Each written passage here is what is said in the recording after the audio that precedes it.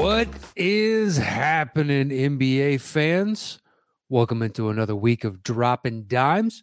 I hope everybody's been good in my absence for all of 1 week, but was out of town last week and didn't have a show.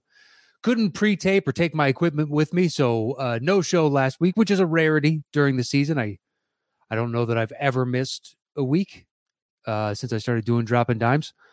Actually, one ever. I had Ellis host. I was back at Collider, but that's it. So we are back to talk a little hoops here, and there's quite a bit to discuss. I mean, the landscape of the league has changed, with the biggest being the Philly and Nets trade that I haven't really discussed, but we can get to that in due time. What I wanted to discuss today is, considering we're 3/4 of the way through the season now for all teams. Everybody's roughly got 20 games left. So we're coming into the home stretch, and we're going to begin getting a clearer and clearer, picture of what the playoffs are going to look like. And certain teams are trending in the right direction, and a few teams are trending in the wrong direction. And basically, I created all of this as an excuse to open the show by talking about the Memphis Grizzlies. What sucks is I was intending on going to see them play, and I had COVID, so I couldn't go. So I'll have to wait till next year, because I've been wanting to see Ja in person since I glimpsed him on an NBA court. The guy's electric, to say the very least, as evidenced by the game from a couple nights ago, where he just flat out went off. I mean, he had that almost half-court three-pointer. He had the alley-oop buzzer beater. He had the throwdown on Pirtle, and it was a thing of beauty.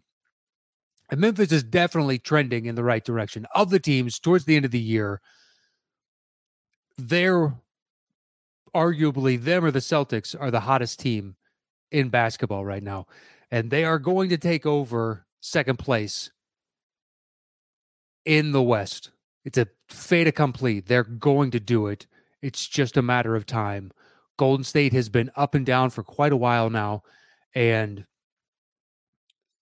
the Memphis Grizzlies will supplant them into the number 2 spot. Now, they have an outside chance, albeit a small one, but they have an outside chance of taking over first place. Now, I know what you're saying. Phoenix is the best team in basketball, and they've got a 7-game lead on the Grizzlies right now. Completely true. But Chris Paul is out for more than likely the rest of the regular season. And when you take off his floor generalship, now you need Campaign to be that guy out there. And he showed flashes of it in the playoffs. I'm still not sure that I'm a buyer or believer of that night in, night out, but, prove me wrong, Cam.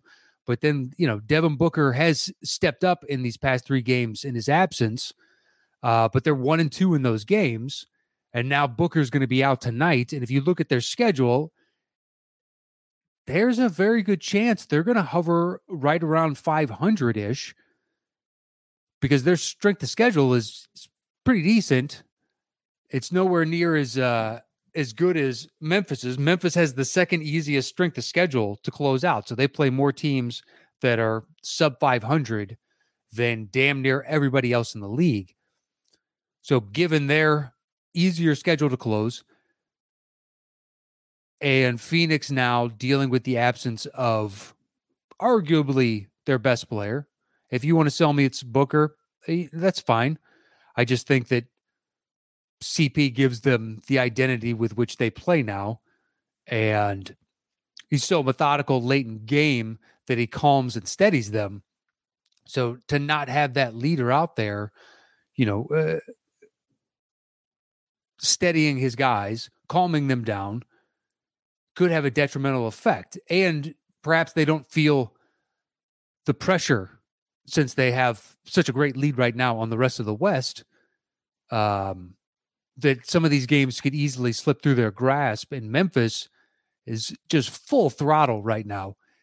And the crazy thing about Memphis is when you start to look into the stats, it doesn't make a lot of sense.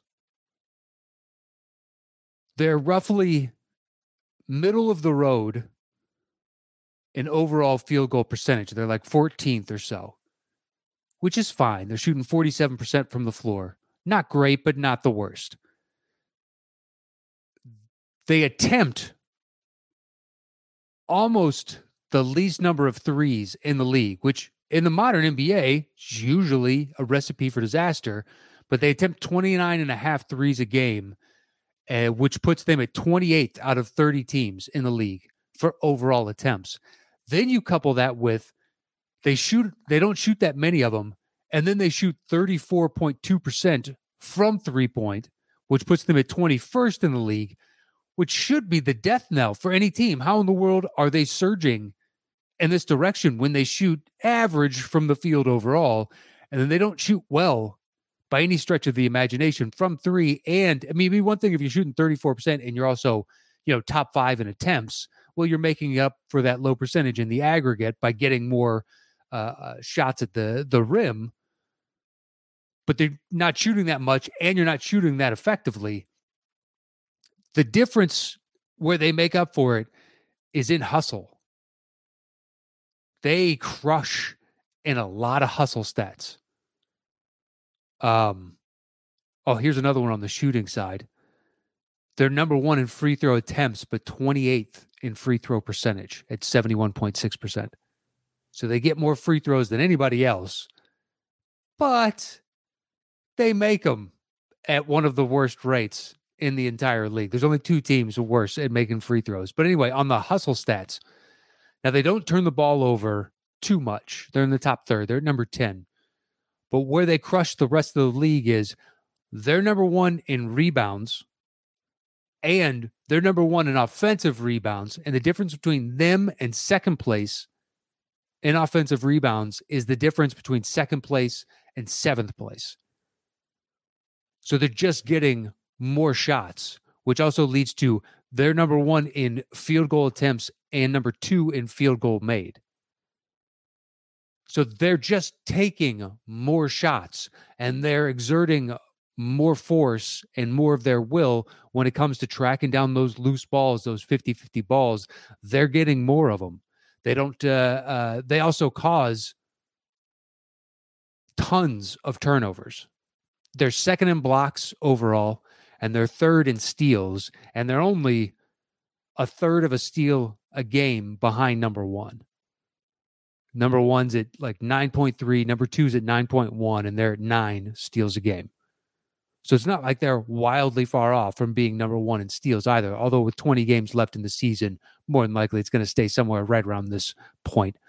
They might be able to take second place. We'll see. But still. So it's all the hustle stuff. They're going to crush you on the boards. They're going to crush you on the defensive side. They don't turn the ball over much. They get to the free throw line.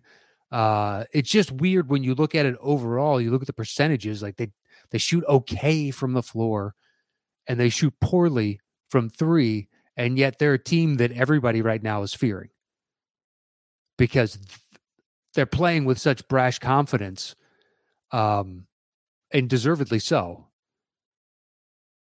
But it's just all these young guys who really have a sense of the moment and that they're going to push and they're going to make you earn every second. Desmond Bane talking shit to LeBron, basically saying, we're not afraid of you. And shit, Luka was saying that last night. I don't know if anybody watched that game, but Luka's calling for a switch to get LeBron on him. How the tide has turned. Still, though, asking a lot of a guy with that many miles on his odometer after playing all these years in the league, and he's still a really good defender when he needs to be. It's just for 48 minutes, that shit isn't going to happen anymore.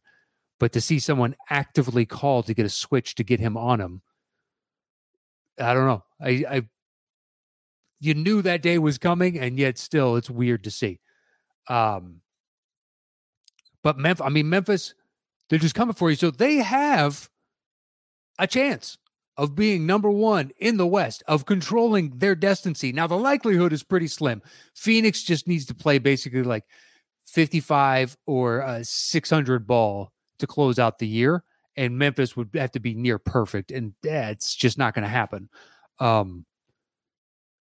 But if Phoenix plays 500 ball and Memphis, if you look at Memphis' schedule, there's only 3, 4, maybe 5 games where I'm like, that could be a loss. They've got a bunch where it's like they should blow them out.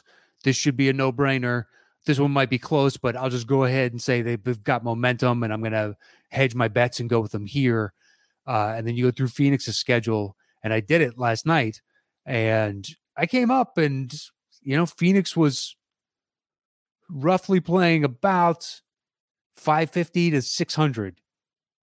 And with Booker being out tonight, now this could be one they steal, but if they lose this one, it's just a cascading effect. It very well could weight in Memphis's favor. But I mean, it's impressive to watch right now. All these young guys playing with a tremendous amount of confidence that usually belies championship potential. Whenever a young team that hasn't done it is playing like this, they're a real threat. So we'll see. We'll see. But Memphis is a team trending in the right direction. And I'm going to stay in the West for a couple more, and then I'm going to switch over to the East and talk about some surging teams over there. And then if we got time, we'll get into the slumping and the middling teams. Another team in the West to be concerned with is Denver. Right now, they're playing excellent basketball. They're 8-2 over their last 10. They're hanging with all these teams. There's a bevy of teams right now in the West that are 8-2 in their last 10. It's Phoenix, Memphis, Utah, Dallas, and Denver. But the difference for Denver, I think, and why they're the team that I'm the second most interested in with their surging ability is Michael Porter Jr. is now on the road to coming back. He just got assigned to the G League team, and he's going to be participating with them to get him back up to game speed. And on top of that, Jamal Murray looks like he is on a trajectory to come back this season. Now, is he going to come back and play like he was in Orlando? That's a tall ask. But he does give you somebody who's not afraid of the moment, can shoot the big shots, and is willing to shoot the big shots, and would alleviate a lot of the offensive pressure that Jokic operates under right now. And in my opinion, if I had a vote, I think I'd give the MVP to Jokic. Now you could say, Philly is third, about to be second, more than likely, because the Bulls are slipping a little bit. And traditionally, you give the MVP to a team in the top 2 to 3 in a conference. With that being said, on a night in, night out basis, I think Jokic is doing more with less. I mean, Embiid has not had Simmons all season, right? But he's had the stability of the rest of his team by and large there.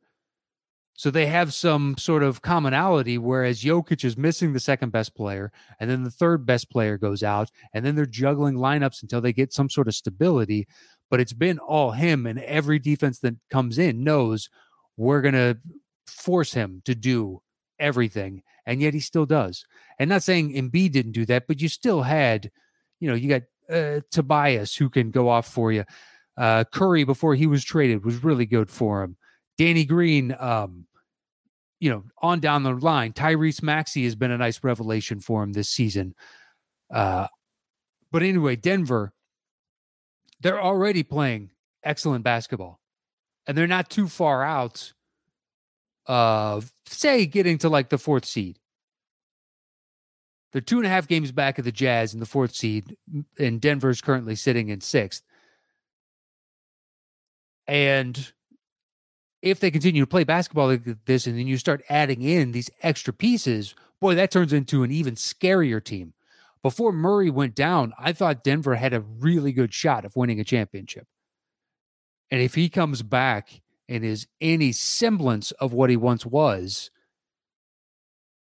they have a championship window again because they're still a young team predominantly. So if you fill in around the margins going forward and you have Jokic still in his prime leading these MVP-like seasons, that's going to be a team to reckon with. And they're going to be tough to deal with. So Denver is another one where I can't wait for the next 2 to 4 weeks once they get Porter back and then to get a more firmer timeline on Jamal Murray. But all indications are he's got a good shot of coming back by the end of the season, if not the very start of the playoffs. That could be interesting. Do I favor them to win a championship? No. I still think it's one of the top 3 teams in the West. Would be my odds-on favorite to win the championship this year. And depending on when Chris Paul comes back and how he's feeling, Phoenix would be the no-brainer choice. Because I think if anybody could reintegrate himself quicker into an offense, the quickest would be Chris Paul. But Denver is another one.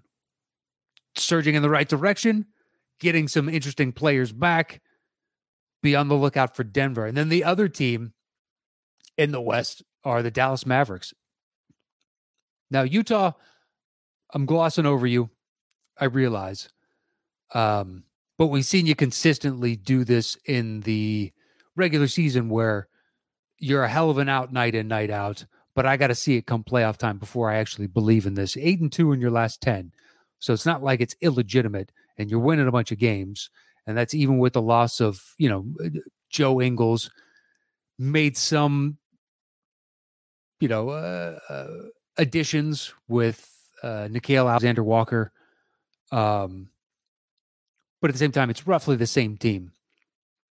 Whereas with Dallas, you have new coach, new identity. And to start the season, it's like, I don't know about this. Jason Kidd, it's not looking exactly great so far.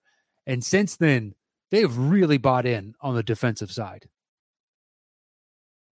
It's something that I didn't anticipate for this season was Dallas turning into one of the better defender teams. And you want to talk about within this surging teams over the past 20 games, Dallas is 3rd in team defense and 5th in net rating over the past 20 games. But they're just shutting people down. It's really impressive to watch on a Luka-led team. I didn't anticipate talking about that team's defense before the season started.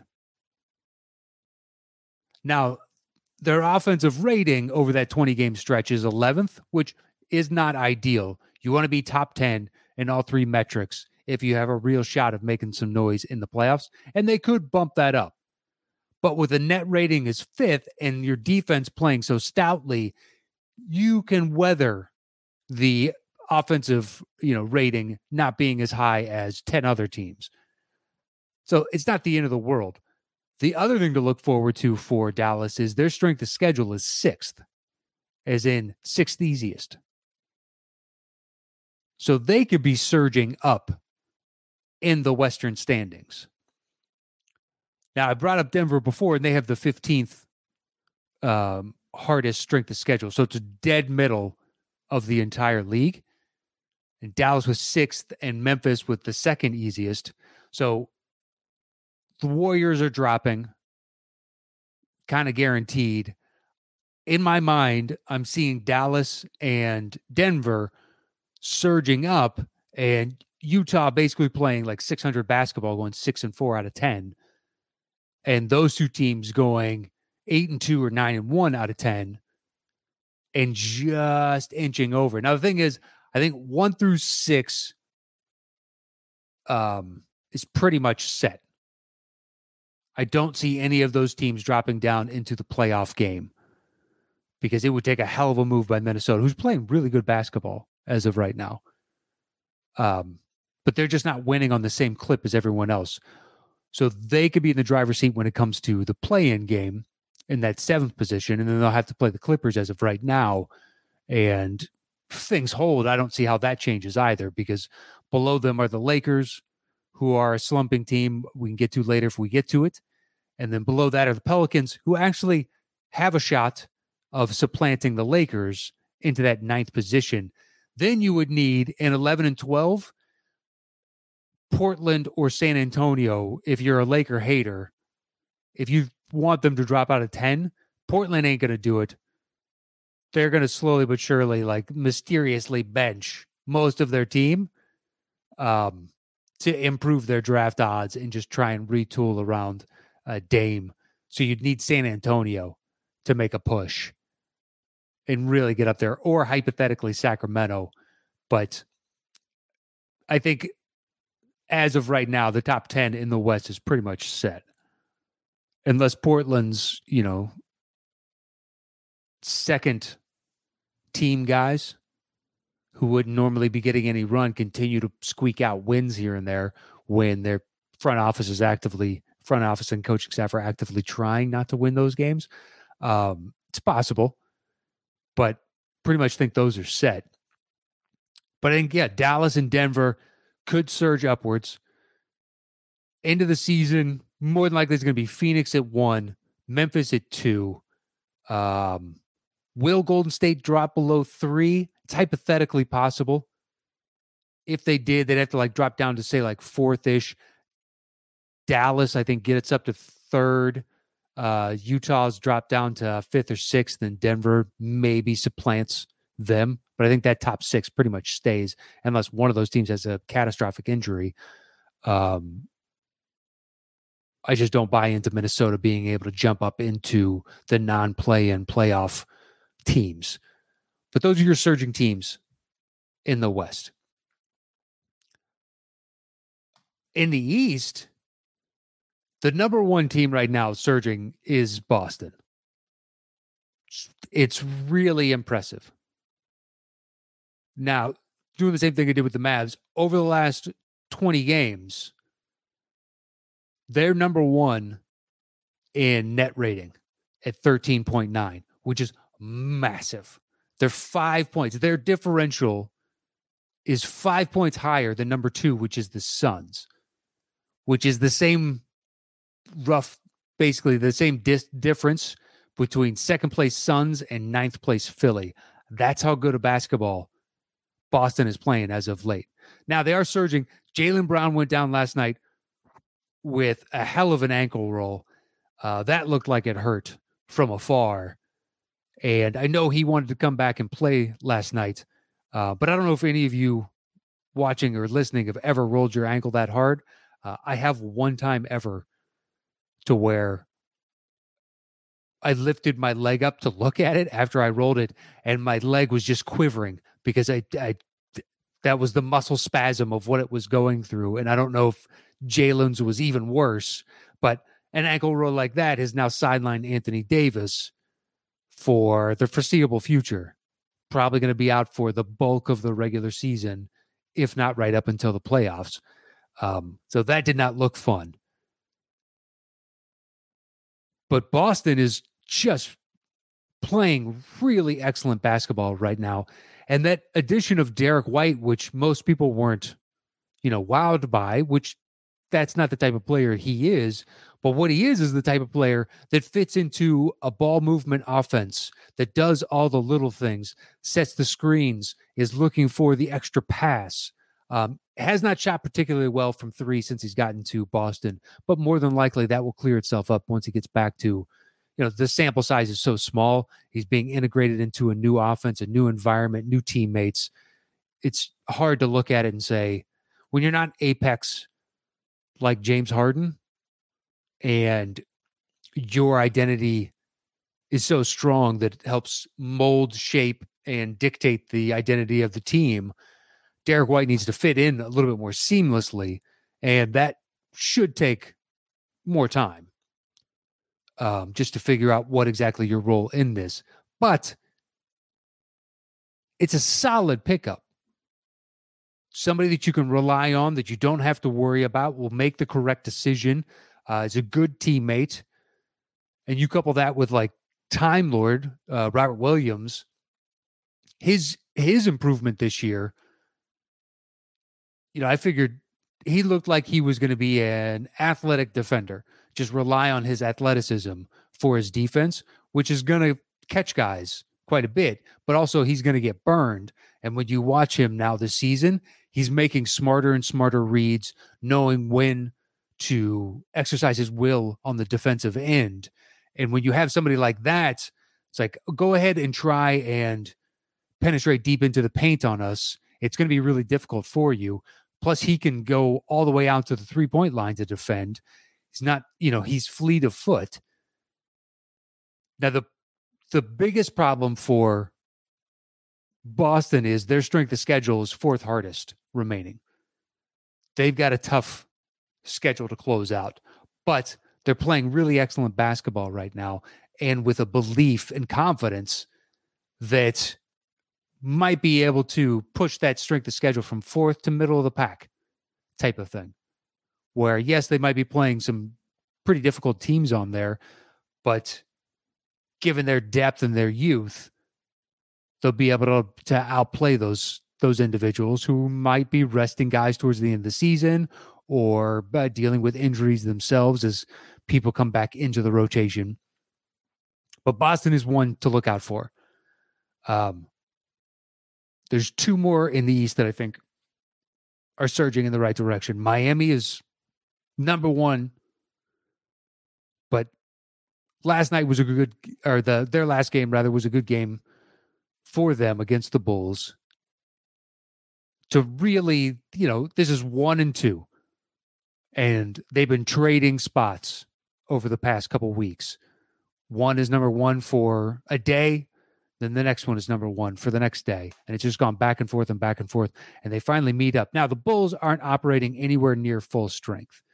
But you play the team that's in front of you, not the hypothetical one that's on paper. And still, in this stretch, the Bulls have beaten quite a few teams. DeRozan has had a renaissance, and he's entered into the MVP discussion. So it's not like they're a walkover and you don't have to respect them. And Miami just came out and dictated the terms of that game from jump. And the crazy thing about them is they have not been healthy by any stretch of the imagination for the vast majority of the season. They're just now getting back to health, although Lowry's out for personal reasons for the 2nd straight game. He had that, what was it, like a 9-game stretch not too long ago for personal reasons. I don't know what it was, to be perfectly honest. But they've just gotten back to some semblance of full strength, and they're number 1 in the league right now. Now, they've got a decently hard schedule. They're middle of the pack. 1 spot worse than Denver, their 14th hardest strength schedule. But you got to believe in what Miami does, because all these guys go out, right? And they get tremendous production from Yurtseven and Caleb Martin and Max Strus and Gabe Vincent. Had you heard of any of those names before this season? No, I hadn't, at least. I mean, Yurtseven kind of sounds vaguely familiar, but I think I might be conflating that with other names that I've heard in the past. I don't know any of these players. And that yet when you watch them, it's like, man, they play with an intensity and a hustle. And Spoelstra has them coached up to a degree where they know exactly what they need to be doing. It's kind of like when Toronto debuts some of their new young guys. Like the first few times you saw Boucher, you're like, who is this dude? Another, 2nd round or G League guy that they have coached up and are suddenly out there making winning plays. And Miami has that in spades. And I mean, they've been juggling lineups all season. You go to Basketball Reference and you can look at their starting lineups for the season, and it's a hodgepodge, man. It's been a mash unit for so long. And you could say that about the Bulls as well, with the loss of 3 key guys for extended periods over the season, and then being hit with COVID on top of that. But Miami is plug and play with a whole bunch of dudes that I just did not know beforehand, and it's been really impressive to watch. So Miami's another one where they are trending in exactly the right direction. And while things could not dramatically change, but things could change in the East, I think it's theirs to lose as far as home court advantage over the course. So the final team in the East is Philly, and it's impossible not to have this discussion without having Philly. They just got James Harden. And I don't know if you watched like that Knicks game. I did. It's not enjoyable basketball to watch because of the free throw festival, but that is going to push them in the regular season to a higher seed overall. They're just going to get to the line. Now, will that evaporate in the playoffs? Go talk to James Harden about how many free throw attempts he gets in the playoffs versus the regular season. It's a night and day type of situation. The officials swallow their whistle more in the playoffs, and you're going to need to be able to prove it. And that's one of the other reasons that I kind of ding Embiid. He gets a lot of calls, and it's, to me, it's him falling down so much. And some of that is injury prevention. I get it. And others is he realizes he's going to be rewarded if he dramatically falls down. So he dramatically falls down. It's very much to me Anthony Davis. Anthony Davis, you can keep a clicker and a counter, and there's like, did he fall down more? Did he get more rebounds tonight? And I think that's a 50-50 split, depending on which night it is and the type of competition he's going up against. And that is me being, prejudicial against certain aspects of the game that I'm not a fan of watching. And I think it kind of worsens the product, to be perfectly honest. I would love to legislate out more and more free throws. I missed the beginning of the season when the refs weren't calling anything and it was more FIBA basketball. So guys weren't getting 15, 20 trips to the line. Now, there are nights where it's fully deserved, and Embiid does go down into the paint and get a bunch of those calls. But I also think a guy his size, much like Shaq, should be officiated a little bit differently because he's going to be fouled every single play. So you're going to have to pick and choose when exactly and how much he should be going to the line, because it dramatically changes the complexion of a game. But that Knicks game with him and Harden, dear God, they might as well make the put a jersey on the free throw line, because that's the sixth player out there for the 76ers. And that is a hell of an advantage. You have two guys that the refs are more than willing to call offensive fouls for, or defensive fouls against the opposing team, however you choose to look at it. And they'll also, have certain aspects of their game that should complement each other, like pick and roll. James Harden loves to run a pick and roll, especially with a rim running center, and Embiid doesn't mind dunking on people. So that's a fun little new wrinkle in the Sixers offense. It's what I was hoping more for from this year with Westbrook and AD. It's like Dennis Schroeder threw, I think, it was some ridiculous single-digit number of alley-oops all of last season on rim running to Anthony Davis, and it's one of Westbrook's favorite things to do. And Harden is very much the same. If he's got a rim running big, he will find them to get easy dunks throughout the course of a game. And Philly is surging in the right direction, because when you add somebody of that caliber who was disgruntled in his last situation, do I think that if Kyrie had gotten vaccinated and was there the whole season and they were winning more games, that Harden would be in Philly still? Or not Philly, but pardon me, Brooklyn still? Yeah, I do. Because winning cures all.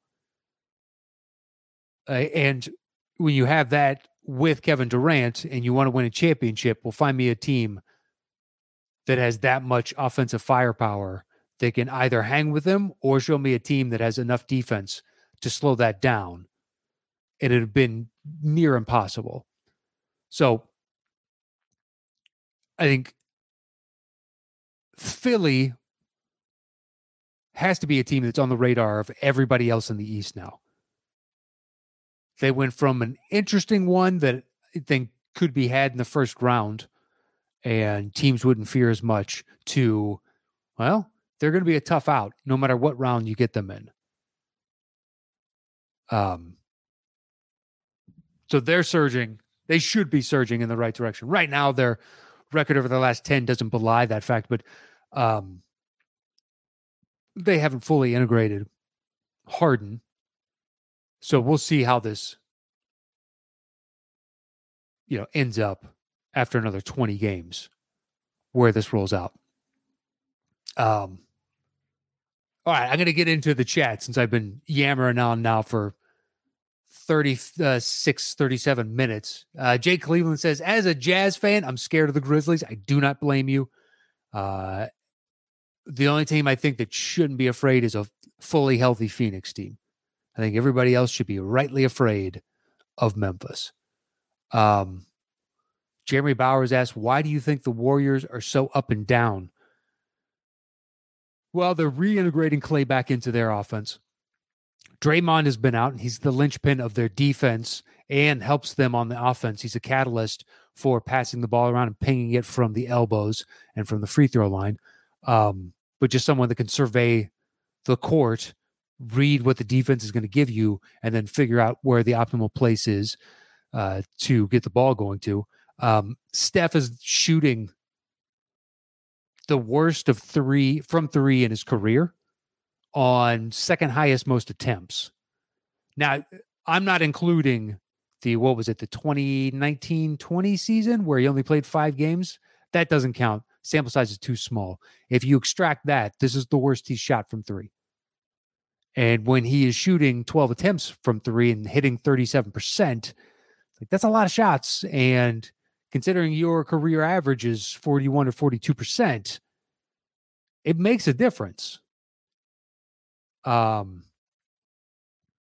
Plus, Wiggins has not played well as of late. His numbers are down. Clay is just now, he's slowly rounding into shape, and his minutes are creeping up to, I think he's at roughly like 25 minutes a game right now, and he used to average 34 to 35 a season.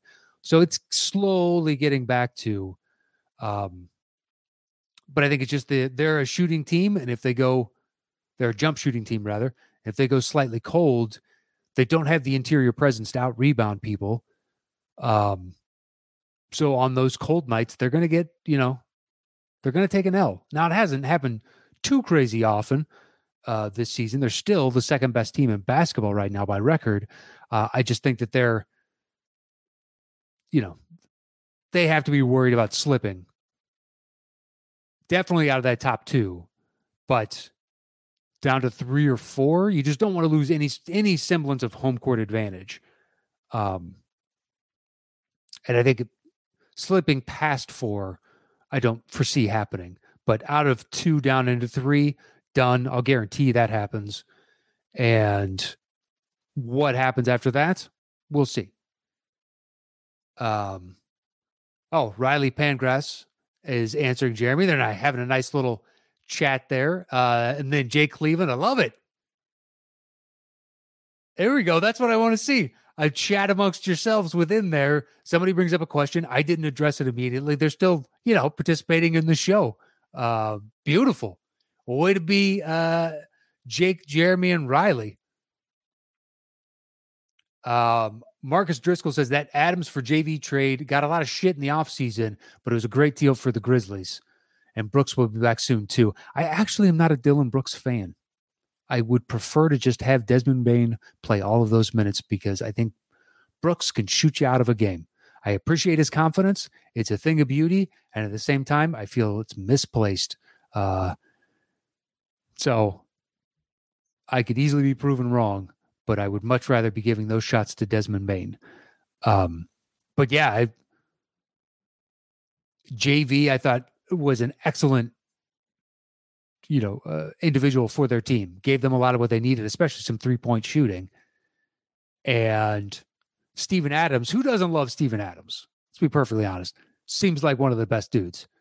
But if he's not catching a lob, I'm not sure what he's shooting. So it's like, oh, okay, what exactly is he going to give you? But he helps to give you what I brought up earlier, those hustle stats.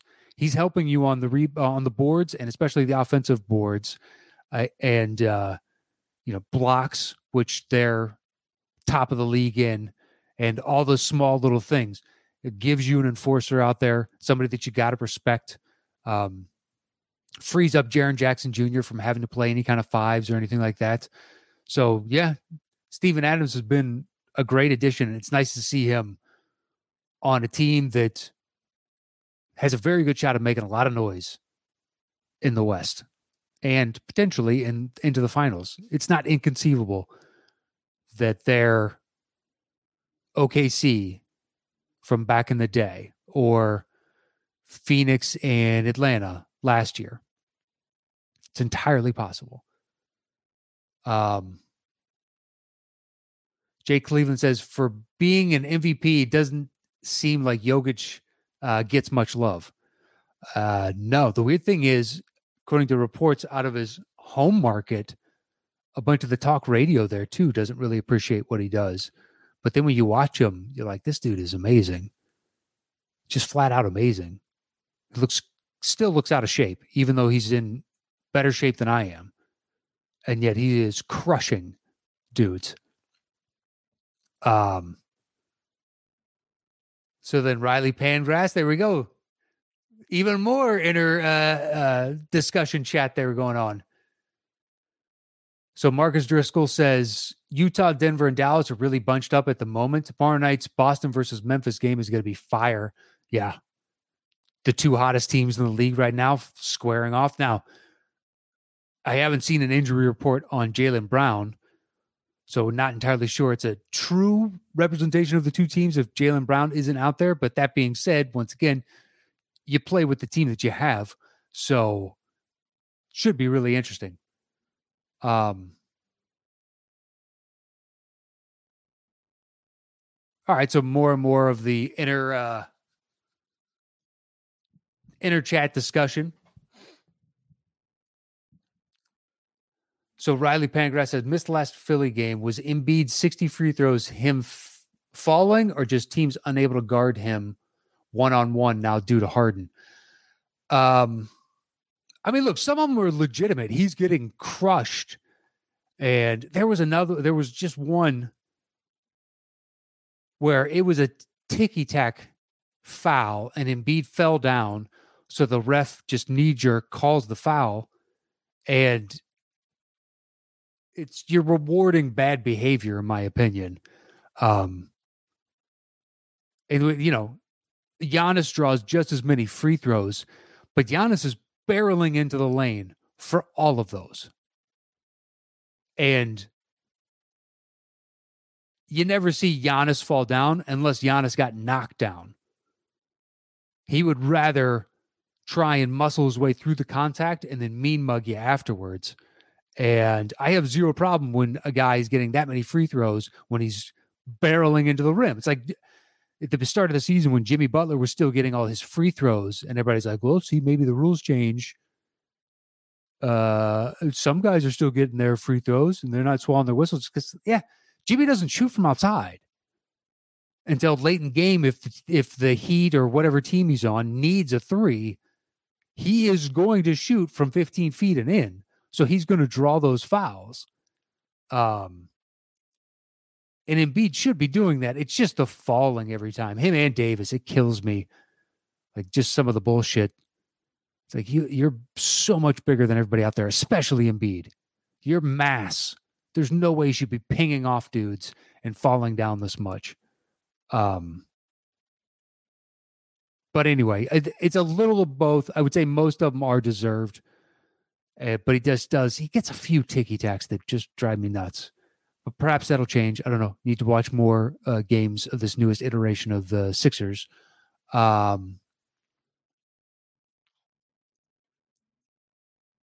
So Rashawn Robinson, our resident Heat fan, is crowing about how well his Heat are doing. I get it. And now, listen, going into that game with the Bulls, I wasn't anticipating us winning. just because we have not played well against the top tier teams in either conference. We haven't beaten Philly, Milwaukee, Miami, Golden State, or Memphis. We're 0 for 11 against those teams. Good times. But yeah, Miami is in the driver's seat as far as the East is concerned. I have, fear that Phoenix might drop out of first, albeit slim, whereas I think Miami has a much better chance of just controlling their destiny in this regard, because they're pretty much back to full strength once Lowry comes back from whatever the personal issue stuff is. So Jeremy Bauer says, I need the Lakers to blow up this team. I mean, Westbrook's not going to be on this team after the season. And they're a team that's slumping. I've watched several of their games as of late. I hate watching the Lakers. I like it when they lose. And I have nothing against the franchise themselves or the fact that they're winners and they win a bunch. I'm all in favor of that, especially, it's Los Angeles. You got the mystique and all that jazz. I just think their fans are the most delusional and worst of any. And perhaps it's because I'm right in the heart of all of their fans, but the expectation level for every year's roster is so wildly disproportionate, more often than not, to the makeup of the team itself. It's just frustrating to have and hear conversations where it's like, if that is your opinion, I don't think you actually watch the games. But on some level, this team will be blown up. Westbrook will be gone. They now have, at the end of the season, they'll have 2 first-rounders they can trade as opposed to just one at the trade deadline. They'll have their 27 and their 29. Do they want to forego the next 7 years draft picks in the first round? It's a great question. There's rumors floating around that from other, league executives saying perhaps now is the time to sell high on LeBron or AD. AD's been the rumors as of the past couple of days. And LeBron was like last week when he was doing all the nonsense from the All-Star game of praising Sam Presti and talking about how he's the third All-Star from Cleveland and yada, yada, yada. They just don't have a lot of assets to really blow up too much. I mean, Westbrook will be an expiring contract technically after the season. I just don't know who wants to take on 40 some odd million of an expiring Westbrook deal and give up assets for that, right? Unless it's a small market team and he indicates that he'll re-sign with them. And even then, what kind of number does Westbrook need to make himself feel whole in order to want to re-sign with the said team? Because I don't want to pay him anywhere near that type of money. Do I think he'd be good on somewhere like New York? Yeah. Will he propel them to championship level? No. But he give them a, hey, I give a shit here night in, night out, unlike Julius Randle, say. There's just moments this season Julius Randle is fully checked out in games. So, I mean, that's going to be the biggest move. And then after that, it's just going to be all the stuff on the margins. Most of your vet men's are going to be gone. And you're going to be cash strapped anyway, unless you can get off that Westbrook, but you're going to have to take money back. So it's not like you're going to be making dramatic improvements again. They will find somewhere for West, but I just don't know where that will be. But yeah, they had, according to all reports, they had 0 takers on a THT plus none plus first rounder, THT plus Westbrook plus first rounder, THT, like nothing. Their assets are some of the lowest in the league as far as ones that they are willing to trade that have any semblance of value outside of Anthony Davis and LeBron James. Professor Rhino asks, Heat or Bucks tonight? Let's see. It is in Milwaukee. But Milwaukee's been up and down as of late. And the Heat been playing pretty excellent basketball. By up and down, it's just they're not playing nearly as well as the Heat. But I might go against you, Rashawn. I might take the Bucks at home on that one. I don't know. That should be a good one.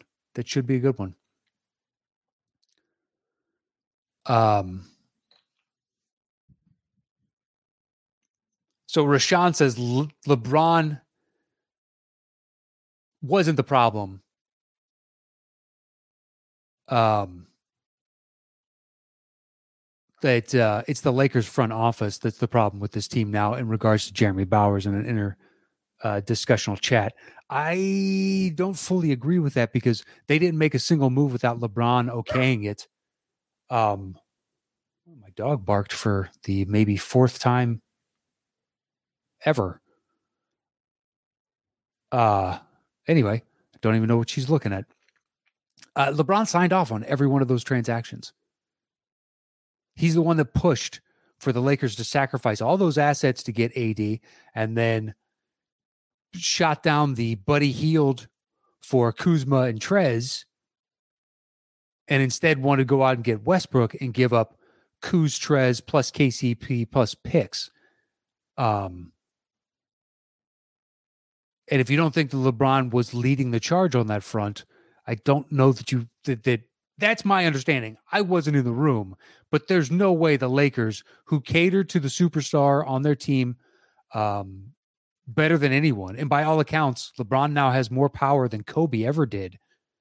Perhaps it's because Kobe was drafted by the team, so it's a different dynamic as opposed to when you're trying to lure in the superstar free agent like LeBron, so you got to give him more of a leash in determining what's going on here. But I blame LeBron damn near as much as Pelinka, because I don't think Pelinka makes a single one of these moves, the big moves, without LeBron signing off on it. So when he's blaming his GM, it's like the GM did everything you asked him to do. This is not the GM's fault that they can't magically make first round draft assets appear out of nowhere, like future picks that they can just trade. Like, it's easy to praise Presti when he's sitting on 57 draft picks, but that team is still in the bottom of the West with no clear real identity. They've got some very interesting pieces in SGA and Giddey and Dort, but interesting pieces does not translate into a championship. So it's easy to praise somebody with, potential versus the reality. But anyway, I think that's it for today. We've gone 53 minutes. We talked about all the surging teams to keep an eye on. Rashawn, I apologize that I potentially opted against your guys tonight, but I'll stick with it. I'll say the Bucks, depending whatever the spread is. But I imagine the spread is pretty close considering how well Miami's been playing as of late. So if you think Milwaukee's going to win, you might as well take them because more than likely Miami is favored in this game, but I don't know. But anyway, that is it for Dropping Dimes this week. Thank you to everybody that showed up. A lively chat. Tons of people watching live. Apologize for being off last week, but I will be riding it out until the end of the season, not missing a week unless something major happens in my life.